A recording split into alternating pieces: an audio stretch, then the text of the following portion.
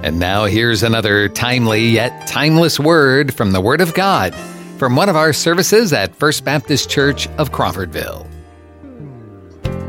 Well, we just read the passage about the blind beggar there in Jericho, and God often uses the most simple and really unlikely people to teach us some of the most profound spiritual lessons. In our text, we've got this blind beggar. He teaches us some important lessons about what it means to have faith in the Lord Jesus. Now, Mark tells us that his name is Bartimaeus. All right. Matthew tells us that actually there were two blind beggars that got healed that day, but Mark and Luke only mention one. Now, they don't say that there was only one. They merely focus on the man who was the most vocal and the more memorable of the two. And there is another little harmonistic problem here. Matthew and Mark both say that the incident took place as Jesus was going out of Jericho, whereas Luke states that it happened as Jesus was approaching Jericho. Now, there are numerous solutions proposed for this, but the variance, what it tells us is that Luke did not get his information from Mark or from Matthew, or their accounts would match. Also, we're dealing with eyewitness accounts of what happened. Matthew was there when it happened. Mark got his information from Peter, who was there when it happened. And Luke, we know, carefully researched his account from eyewitnesses. Now, the truth is, sometimes eyewitnesses' accounts of the same event, they can vary greatly and yet all be true. Now, we may lack sufficient information to piece it all together, but it would be really arrogant for us, in our limited perspective, to say that one of these authors has it wrong. No, we don't know that. I want to give you just a few of the proposed solutions to this problem. Some say that Jesus was leaving the old Jericho. If you'll remember, all the way back when the Israelites came into the land of Canaan, what's the first city they destroyed? Jericho. And it was not rebuilt on its own where it was. It's very close by. So some kind of will put forth the view that he was actually leaving. Luke was talking about leaving the old Jericho. Okay, that's possible grammatically, but the truth is, it's hard to talk about leaving a city when nobody lives there. It's ruins. All right, so that one doesn't hold a lot of water. Others propose really a two-part event that was condensed into one account. And this one makes a lot of sense to me. Bartimaeus cried out as Jesus entered the city, right? And now he's tagging along with the crowd and eventually is heard by Jesus when they're leaving the city. And that's when he heals him. Another variation is that Jesus entered and passed through the city when he encountered Zacchaeus. So he's through the city, he encounters Zacchaeus. Remember, that's next week. And, or the next passage. We'll see what the Lord has in mind. But anyway, he encounters Zacchaeus, calls Zacchaeus down, is now going back to Zacchaeus' house in the city. So depending on your perspective, he's either leaving Jericho or he's re-entering Jericho. Now, however you resolve it, both this story, which, by the way, is Luke's last miracle outside of the resurrection of Jesus, and the next story, which is about Zacchaeus, they are examples of how the nation should have responded to the Messiah. Bartimaeus and Zacchaeus, they line up with the publican that we looked at just a couple of weeks ago in Jesus' parable, who cried out to God for mercy. Now, they stand in contrast to the Pharisee in that same parable, and the rich young ruler, who both tried to approach God based on their own merit. Now, the Pharisee and the rich young ruler, they were likely candidates for salvation, and they missed out because they trusted in themselves and they refused to acknowledge their own sin. Now, Bartimaeus and Zacchaeus, they were unlikely candidates for salvation, but they attained it through faith in God's mercy, apart from anything in themselves. So Luke uses this unlikely blind beggar to teach us that when Jesus passes by, we should cry out to him in faith, and he will be merciful to us. Let's go to the Lord. Father, this morning we pray that you would pour your mercy out on us as we see Jesus passing by, Father, that we would be compelled to cry out to him for mercy. Father, meet our needs according to your riches and glory, and we'll give you praise for it. In Jesus' name we pray. Amen. Y'all ever get a frog in your throat? Okay. We back on? There we go. Very good. There are three main lessons that I want us to consider this morning. First, there are opportune spiritual moments when Jesus passes by. Now, every day was the same for Bartimaeus' darkened world. He would get up, he'd grope around for a piece of bread, then he would take his staff and tap, tap, tap his way from his house out to his normal spot where he would sit. And when people passed by, he would say, alms for the blind, and evidently he would eke out enough to survive. But today was different. A larger than usual crowd was making its way past Bartimaeus, and he recognizes it, and he asks, what's happening? And he was told, Jesus of Nazareth is passing by. And Bartimaeus instantly thought, Jesus of Nazareth? He's not just Jesus of Nazareth, the great prophet. He is Jesus, the son of David, the Messiah. Now, Bartimaeus was blind, but he saw something that the average person didn't. He says, I've heard about his marvelous teaching. I've seen how he's healed the sick and raised the dead, and I've even heard that he has given sight to the blind. So Bartimaeus instantly knew that this was his window of opportunity. Jesus was passing by, and soon he would be gone, maybe never to return that way again. So it's kind of like a halfback who gets the ball and he sees just a little opening in the line, and boy, he jumps right in there. Same thing here. Bartimaeus is just plunging through. He began to shout at the top of his voice, Jesus, son of David, have mercy on me. Now those near him said, shut up, old man. We want to hear what Jesus is saying. And when they said that, he just shouted back, Jesus, louder, son of David, have mercy on me. Now the ones leading the way yelled, tell that beggar to be quiet. The master has more important things to attend to. But Bartimaeus, he's not going to be silenced. This was his only chance, and he's not going to miss it. Now, just as Bartimaeus had this opportune moment to cry out to Jesus, and then it would be gone, so it may be with you this morning. Today is the day of salvation. That's what Paul tells us. You may not have tomorrow.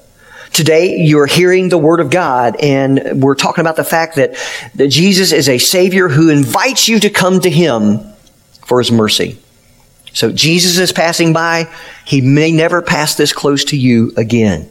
He's the only one with the power to open eyes that have been blinded by sin. Call out to Him while He is near. Now, that's number one. Number two, when Jesus passes by, we should cry out to Him with just bold, persistent faith. Now, Bartimaeus knew the business of begging. He wasn't shy. He cried out for all he was worth. And when people told him to shut up, he just yelled out all the louder.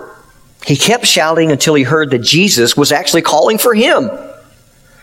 And so his bold, persistent faith obtained what he was after. Now this blind beggar really teaches us 7 things about faith. Number 1, our faith should be in Jesus, the Messiah. The multitude said Jesus of Nazareth is passing by, but Bartimaeus didn't cry out, Jesus of Nazareth, have mercy on me. He cried out, Jesus, son of David, have mercy on me. This beggar was blind, but he saw something significant about Jesus. He's the son of David. Now, public opinion about Jesus at this point was pretty sharply divided. Bartimaeus had heard some argue that Jesus was an impostor. Can any good thing come out of Nazareth? Remember that? Or in John it says, everyone knows that the Christ must be from the offspring of David, born in Bethlehem, but they thought he was from Nazareth. But there were others, and they countered, surely no one can do the miracles that this man does unless he were from God. The deaf hear, the dumb speak, the lame walk, the dead are raised, and the eyes of the blind are open. And when Bartimaeus heard that account, he says, wait a minute, did you say that Jesus opens the eyes of the blind? Well, yes, they reported just recently in Jerusalem, he opened the eyes of a man who was born blind. Whew. Bartimaeus' heart just leapt with hope as he thought, this Jesus then really is the Messiah. He's the son of David. If only he would come to Jericho and would give me sight. Now, there are 2 strands of support here that show us that Jesus is the promised anointed one, the Messiah, the Christ. First, he was descended from David. We know that. And that was in fulfillment of God's promises to David all the way back in 2 Samuel chapter 7, that one of his descendants would sit on his throne forever. Well, that's talking about Jesus. Luke has traced this Davidic connection. In 127, we learn that Mary was a descendant of David. In 2:4, we learn that Joseph also was a descendant of David. And so the couple went to Bethlehem, which is the city of David. That's where David was from, to pay their taxes. And Jesus was there, and that's where Jesus was born, in Bethlehem. In 3:23 through 38, we specifically hear that Jesus' lineage goes back through David. In chapter 20, Jesus spars with the religious leaders, and he asked them, it was such a hard question, it says that nobody dared ask any more questions. Here was his question: how is it that the Messiah can be both David's son and his Lord? That's true, but they had no answer. So Jesus, in fact, does come from the line of David, from the tribe of Judah. Well, the second strand that shows Jesus to be the promised Messiah is he opens the eyes of the blind. Isaiah 35:5 prophesied that the Messiah would do such things. Do you remember when John sent a couple disciples to Jesus to ask, are you the anointed one, or are we to look for another? Are you him? Are you the Christ? And you remember Jesus' response? He's actually quoting from Isaiah 35:5. He said, go and report to John what you have seen and heard. The blind receive sight. That's number one on the list. The lame walk, the lepers are cleansed, and the deaf hear. The dead are raised up, and the poor have the gospel preached to them.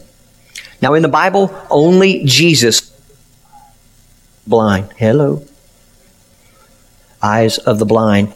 And there are more of that recorded miracle of opening the eyes of the blind that Jesus did than any other. It shows him to be the promised Messiah. Now, the point is, it's important that our faith rests on Jesus as revealed in Scripture, not in a Jesus of our own imagination. The cults, they have invented false Christs who don't match up to Jesus of the Bible. Others subjectively make up a Jesus of their own liking. I mean, that's one of the ironic things about our system of religion, is that God made us in His image, and so out of grateful hearts, we create a God in our own image. And it's usually not the Jesus of the Bible. When we believe in Jesus, we have to believe in the Jesus as He is revealed in Scripture. Well, number two, our faith should appeal to God on the basis of mercy and not merit. Bartimaeus didn't stand up for Jesus and fix his tie and say, well, I've lived a pretty good life. I've always gone to synagogue. I've never hurt anybody. I've always tried to do the best I can. So based on all that I've done, would you open my eyes? No. Bartimaeus knew that he was a blind beggar with no claim upon Jesus for healing. He had nothing in himself to commend himself to Christ. Just like the publican in Jesus' parable there in the temple, he just cried out for mercy. Now, Luke wants us to see that we are all blind beggars before God. Paul tells us that Satan has blinded the minds of the unbelieving, that they may not see the light of the gospel of the glory of Christ. So outside of Christ, men are blinded by Satan.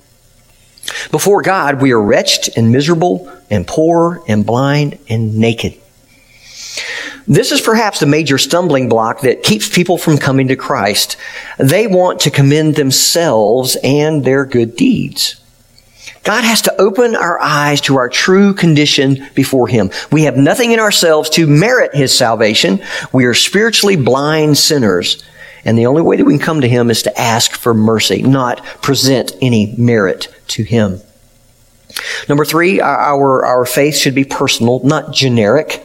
Bartimaeus didn't cry out, Jesus, Son of David, have mercy on us. After all, there were two of them. It might have been more polite to ask for healing for both, but each man had to come on his own.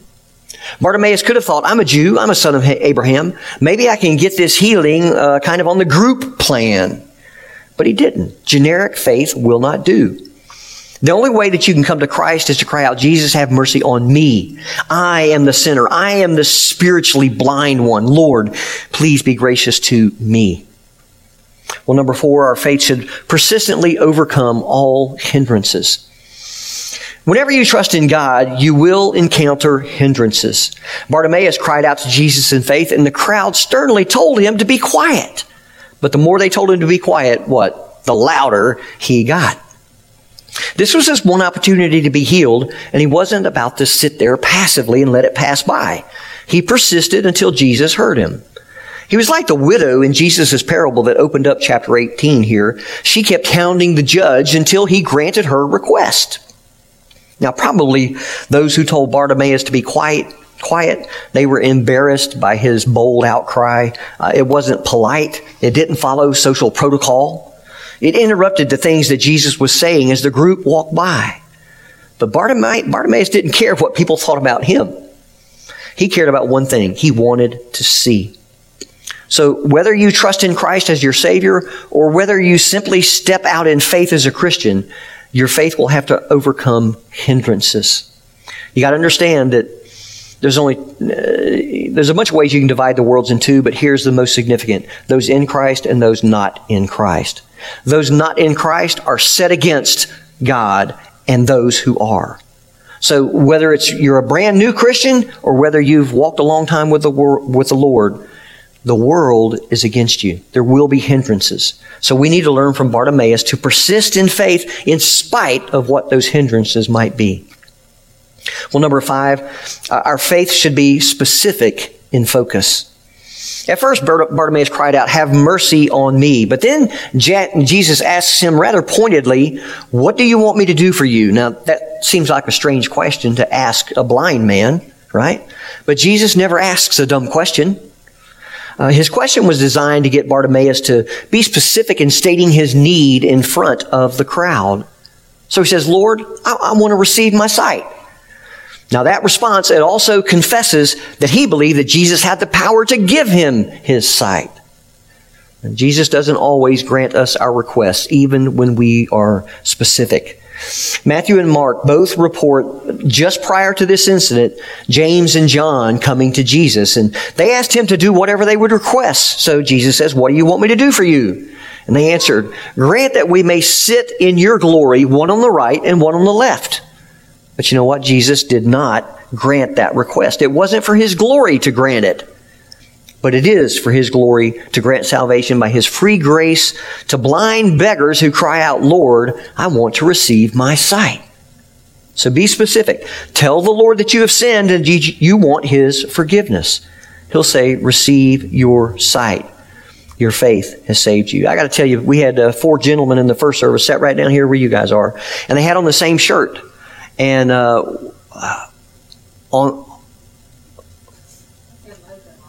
it's right here. Anyway, on his wings, something like that. They're out of Mobile. If you go to Walmart today, you're going to see them up there. They're up there. They're sharing their testimony. They're selling some of their T-shirts to raise money for their ministry. Their ministry takes in addicts. Now, we heard testimony from David. Okay, David came up and just gave a short testimony. It was November of 2019. He was from Philadelphia. He heard about the program. He got in it. It's a 90-day program. The actual addiction part to get you clean is a 90-day program. And he said, in my heart, I was only planning on being there 2 weeks. He said, I needed to get out of trouble. I needed somewhere to go. So he went down there. God got hold of him. And now he just got ordained into ministry 2 weeks ago. And he was a serious addict. So by faith, he says, I did a 360. And I kind of had to correct him later. What happens when you do a 360? You're going right where you went. And I said, no, you did a 180. You turned. And he goes, oh yeah. So that's faith in Jesus does. Paul says, if you are in Christ, you are a new creation. Right? Behold, all old things have gone. All things are new. So be specific. Tell the Lord that you have sinned, that you want his forgiveness, and he will say, receive your sight. Your faith has saved you. Well, number 6, our faith should be bold in its requests. That's a pretty bold thing to ask, isn't it? Make me see. It doesn't say how long he's been blind, but he can't see. He says, fix my eyes. I want to receive my sight. It reminds me of the story of Naaman. Do you remember Naaman? He was the Aramean army captain who was a leper. Now, he had a servant girl from Israel who told him that Israel had a prophet named Elisha who could heal him of his leprosy. So Naaman took a generous gift along with a letter from his king to the king of Israel that said, "Please cure my servant of his leprosy." So the king of Israel reads the letter and he tears his clothes and he says, "Who am I, God? Am I God that I should kill and make alive? That this man is asking me to cure a man of his leprosy?" And somebody tells him, well, there is Elijah, so they send him to Elijah. But that was the right thing. Who in the world but God can cure leprosy? And that's the point. God is in the best business of answering impossible requests that bring glory to His name. Tyler reminded us just a couple of weeks ago that salvation is impossible with men, but not with God. Like Bartimaeus, come to God as a blind, begging sinner and cry out, "Lord, I want to receive my sight."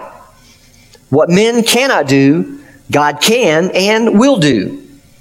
He'll say, "Receive your sight. Your faith has saved you." Now, one reason Bartimaeus' faith was so bold was that he felt his deep need so keenly. He lived each day in total darkness. Those who could see, that would be us mostly, don't feel the desperation that Bartimaeus felt.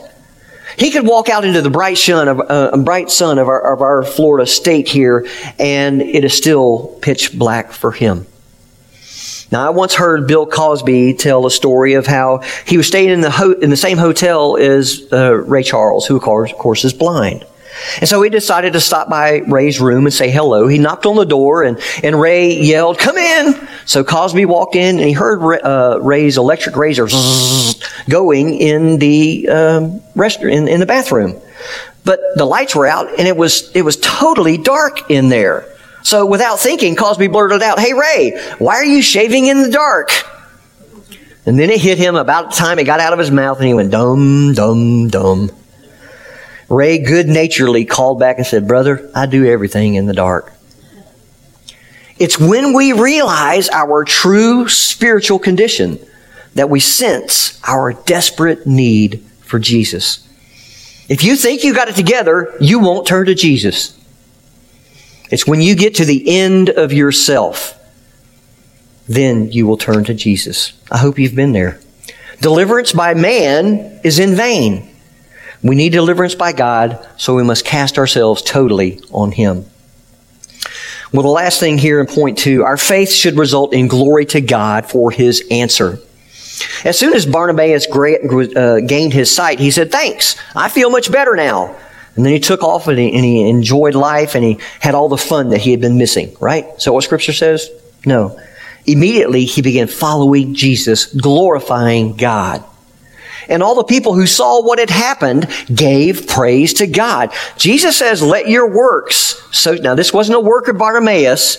It was a work of Jesus, but the same thing happened. "Let your works so shine before men that they may see your good works and glorify" who? Your Father who is in heaven. So that's what's happened here. The mark of true faith in Jesus is that the person who got saved gives glory to God. He begins to live a new life of following Jesus in which others are impelled or compelled to give praise to God. We looked at those men this morning who were all former addicts, and now they're all full-time in the ministry, seeking others. That's what salvation does. Bartimaeus didn't go around telling everybody about his great faith. Yes, Jesus says that his faith saved him, but clearly he means that Bartimaeus' faith was the means through which salvation came to him. When you... I'm going out here. Okay, shake you. It was God's power through Jesus that gave him his sight. The power and the will to heal, that rests completely with the Lord. Faith is just the hand that receives God's gift. For Bartimaeus, it was the gift of sight and the gift of eternal life. And Paul tells us that even faith is a gift of God. No one can boast in their great faith. We can only glory in God who opened our eyes and showed us His great mercy. So we've seen that there are opportune spiritual moments when Jesus is passing by, and at such times we should cry out to Him in faith. Well, finally, number 3, when we cry out to Jesus in faith, He will be merciful to us. We've seen it time and time again. As soon as Jesus heard Bartimaeus' cry, he stopped, or he stood still.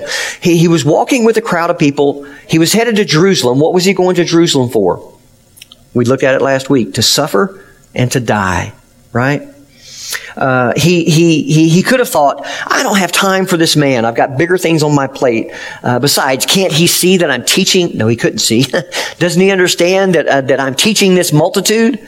But Jesus did stop. He will always stop for any needy sinner who cries out to Him for mercy. He didn't tell Bartimaeus to go clean up first. He didn't prescribe a plan of penance for him to work off his sin. Instantly, by His great mercy, Jesus granted Bartimaeus' request. His words, "Your faith have saved you," they have a double meaning. On the one level, he was saved physically so that now he could see. But on a deeper level, his faith had saved him spiritually. Now that is the greater miracle. Instantly, God forgave his sins and imparted new life to him, making him a child of God. You remember Jesus said, "He who hears my word and believes Him who sent me has eternal life and does not come into judgment, but is passed out of death into life." That's Bartimaeus. God promises that whoever calls on the name of the Lord will be saved. Well, David Brainerd, he was the 18th century missionary to the American Indians. He was once witnessing to a chief of a tribe, and the chief was close to trusting in Jesus, but he was holding back for some reason. Brainerd got up, he took a stick, and he drew a circle around the chief. And then he said, "Decide before you cross that line." Now, why was Brainerd so urgent about this issue?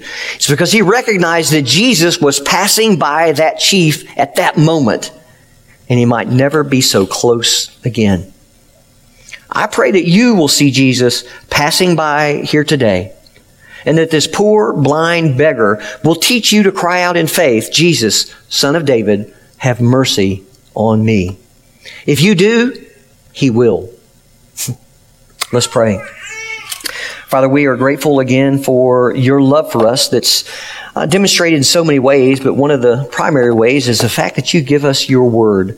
Is to know you better, is to know ourselves, to understand, Father, what we need to come into your presence. And Father, we simply need to call out for your mercy, to recognize our own ineptitude in this whole idea of salvation, and Father, to offer it to you. We give you our sins, and you give us the righteousness of Christ. We thank you, Father. Help us to be crying out for your mercy. It's in Jesus' name I pray. Amen. Well, we're kind of using the 3 circles. I'm going to use this repeatedly just so that you kind of get it comfortable in your mind, because you don't know when you're going to have the opportunity to share the gospel with somebody. It's very simple. I always start with saying that we live in a broken world. People recognize that. It's broken. You don't have to look very far to understand that. People see brokenness in their own life. Oh, there you go. You got it. God didn't create the world that way. God created the world perfect. It was a perfect design. But what happened? Our progenitors, our father and mother, Adam and Eve, they sinned. Their sin was forgiven, but the consequences of sin remain. And it's not just on us. It's not just us that are broken. Do you understand? The world, the earth is broken. Paul tells us in chapter 8 of Romans that the earth groans in anticipation for the adoptions of the sons of God. So it's looking for a renewal as well. Well, we look for renewal in our lives because we recognize that we're broken. Okay, it's not just the world. We recognize brokenness as us. And so we do all kind of things to remedy that brokenness, right? We go to church. That's the number one thing worldwide is religion. Trying to fix that brokenness through religion. Do you understand that is Satan's best weapon? Christianity is not about religion. This is off the mark, but I can't help but go there. Religion is spelled D-O. It's what you do to get back to God. You recognize that you're at enmity with God. And what do? You try to do things to get back to Him. You go to church faithfully. You're kind to other people. You try to love other people. You try not to sin. You do the best you can. You give money to the church, in fact. Whatever. It's a list of things that you check off when you do them and say, yes, I am okay with God. That's religion. Spelled do, D-O. How do you spell Christianity? Done, D-O-N-E. And it's based on what Christ has already done on the cross. You simply trust Him. God He didn't leave us in this broken state for good. We have the gospel. We have Jesus. He sent Jesus to this earth to die, or to live a sinless life first, and then die on the cross for our sins, and then be buried and raised again on the third day. And for us to take part in this gospel message is two things that are incumbent upon us that are necessary: to turn and believe. Turn is just a regular word for repent. That's that 180, right? You're chasing the things of this world. Stop chasing them. Turn to God. Okay? Then believe. What do we believe? That Jesus Christ is who He said He was. He's the Son of God. That He was crucified, buried, and raised again on the third day. That's the essence of the gospel. You believe that. Once you do that, now you are headed back to God's perfect design. You recover that original essence that's within you. Ecclesiastes says that God has put eternity in our hearts. And C.S. Lewis was the one that said, and also, can't think of his name, Bonhoeffer, Dietrich. Said something very similar, that we try to fill that emptiness with all kind of things, but there's only one thing that fills it, and that's God. It's a God-shaped void in us. That longing, that knowing, yes, there is an eternity. There's more than this life, right? So we recover, we grow in our faith, we become more conformed into God's perfect design. Then we have one more thing, and that's we go as those who have been redeemed by Jesus, those who have been claimed by Jesus. We go back out into that broken world, and we share the good news with the world. Yeah, they're broken, and they need to know what you know about Christ, so we tell them. Well, that's the gospel in a nutshell. And I hope this morning that if you're out there and you don't know the Lord Jesus Christ as your personal Savior, that you will respond to the fact that, yes, Jesus is here. By His Spirit, He is here. And He's calling you today. And He's asking you to just turn from your sin and to call out for His mercy. That's what Bartimaeus did. He didn't have anything in himself. He said, Jesus, Son of David, you're the Messiah. Have mercy on me. If you call out for God's mercy today, He will answer you and He'll make you His child. If you're a believer, I hope you just understand that, yes, a lot went into God's design for all of creation, and we are the benefits of that. And that our relationship with Jesus is based on what He has done, not what we continue to do. And that you'll rest in that you'll rest in His completed work on the cross. Thank you for joining us for this podcast from First Baptist Church of Crawfordville. You can find more information and follow us on Facebook or visit our website, crawfordvillefbc.com.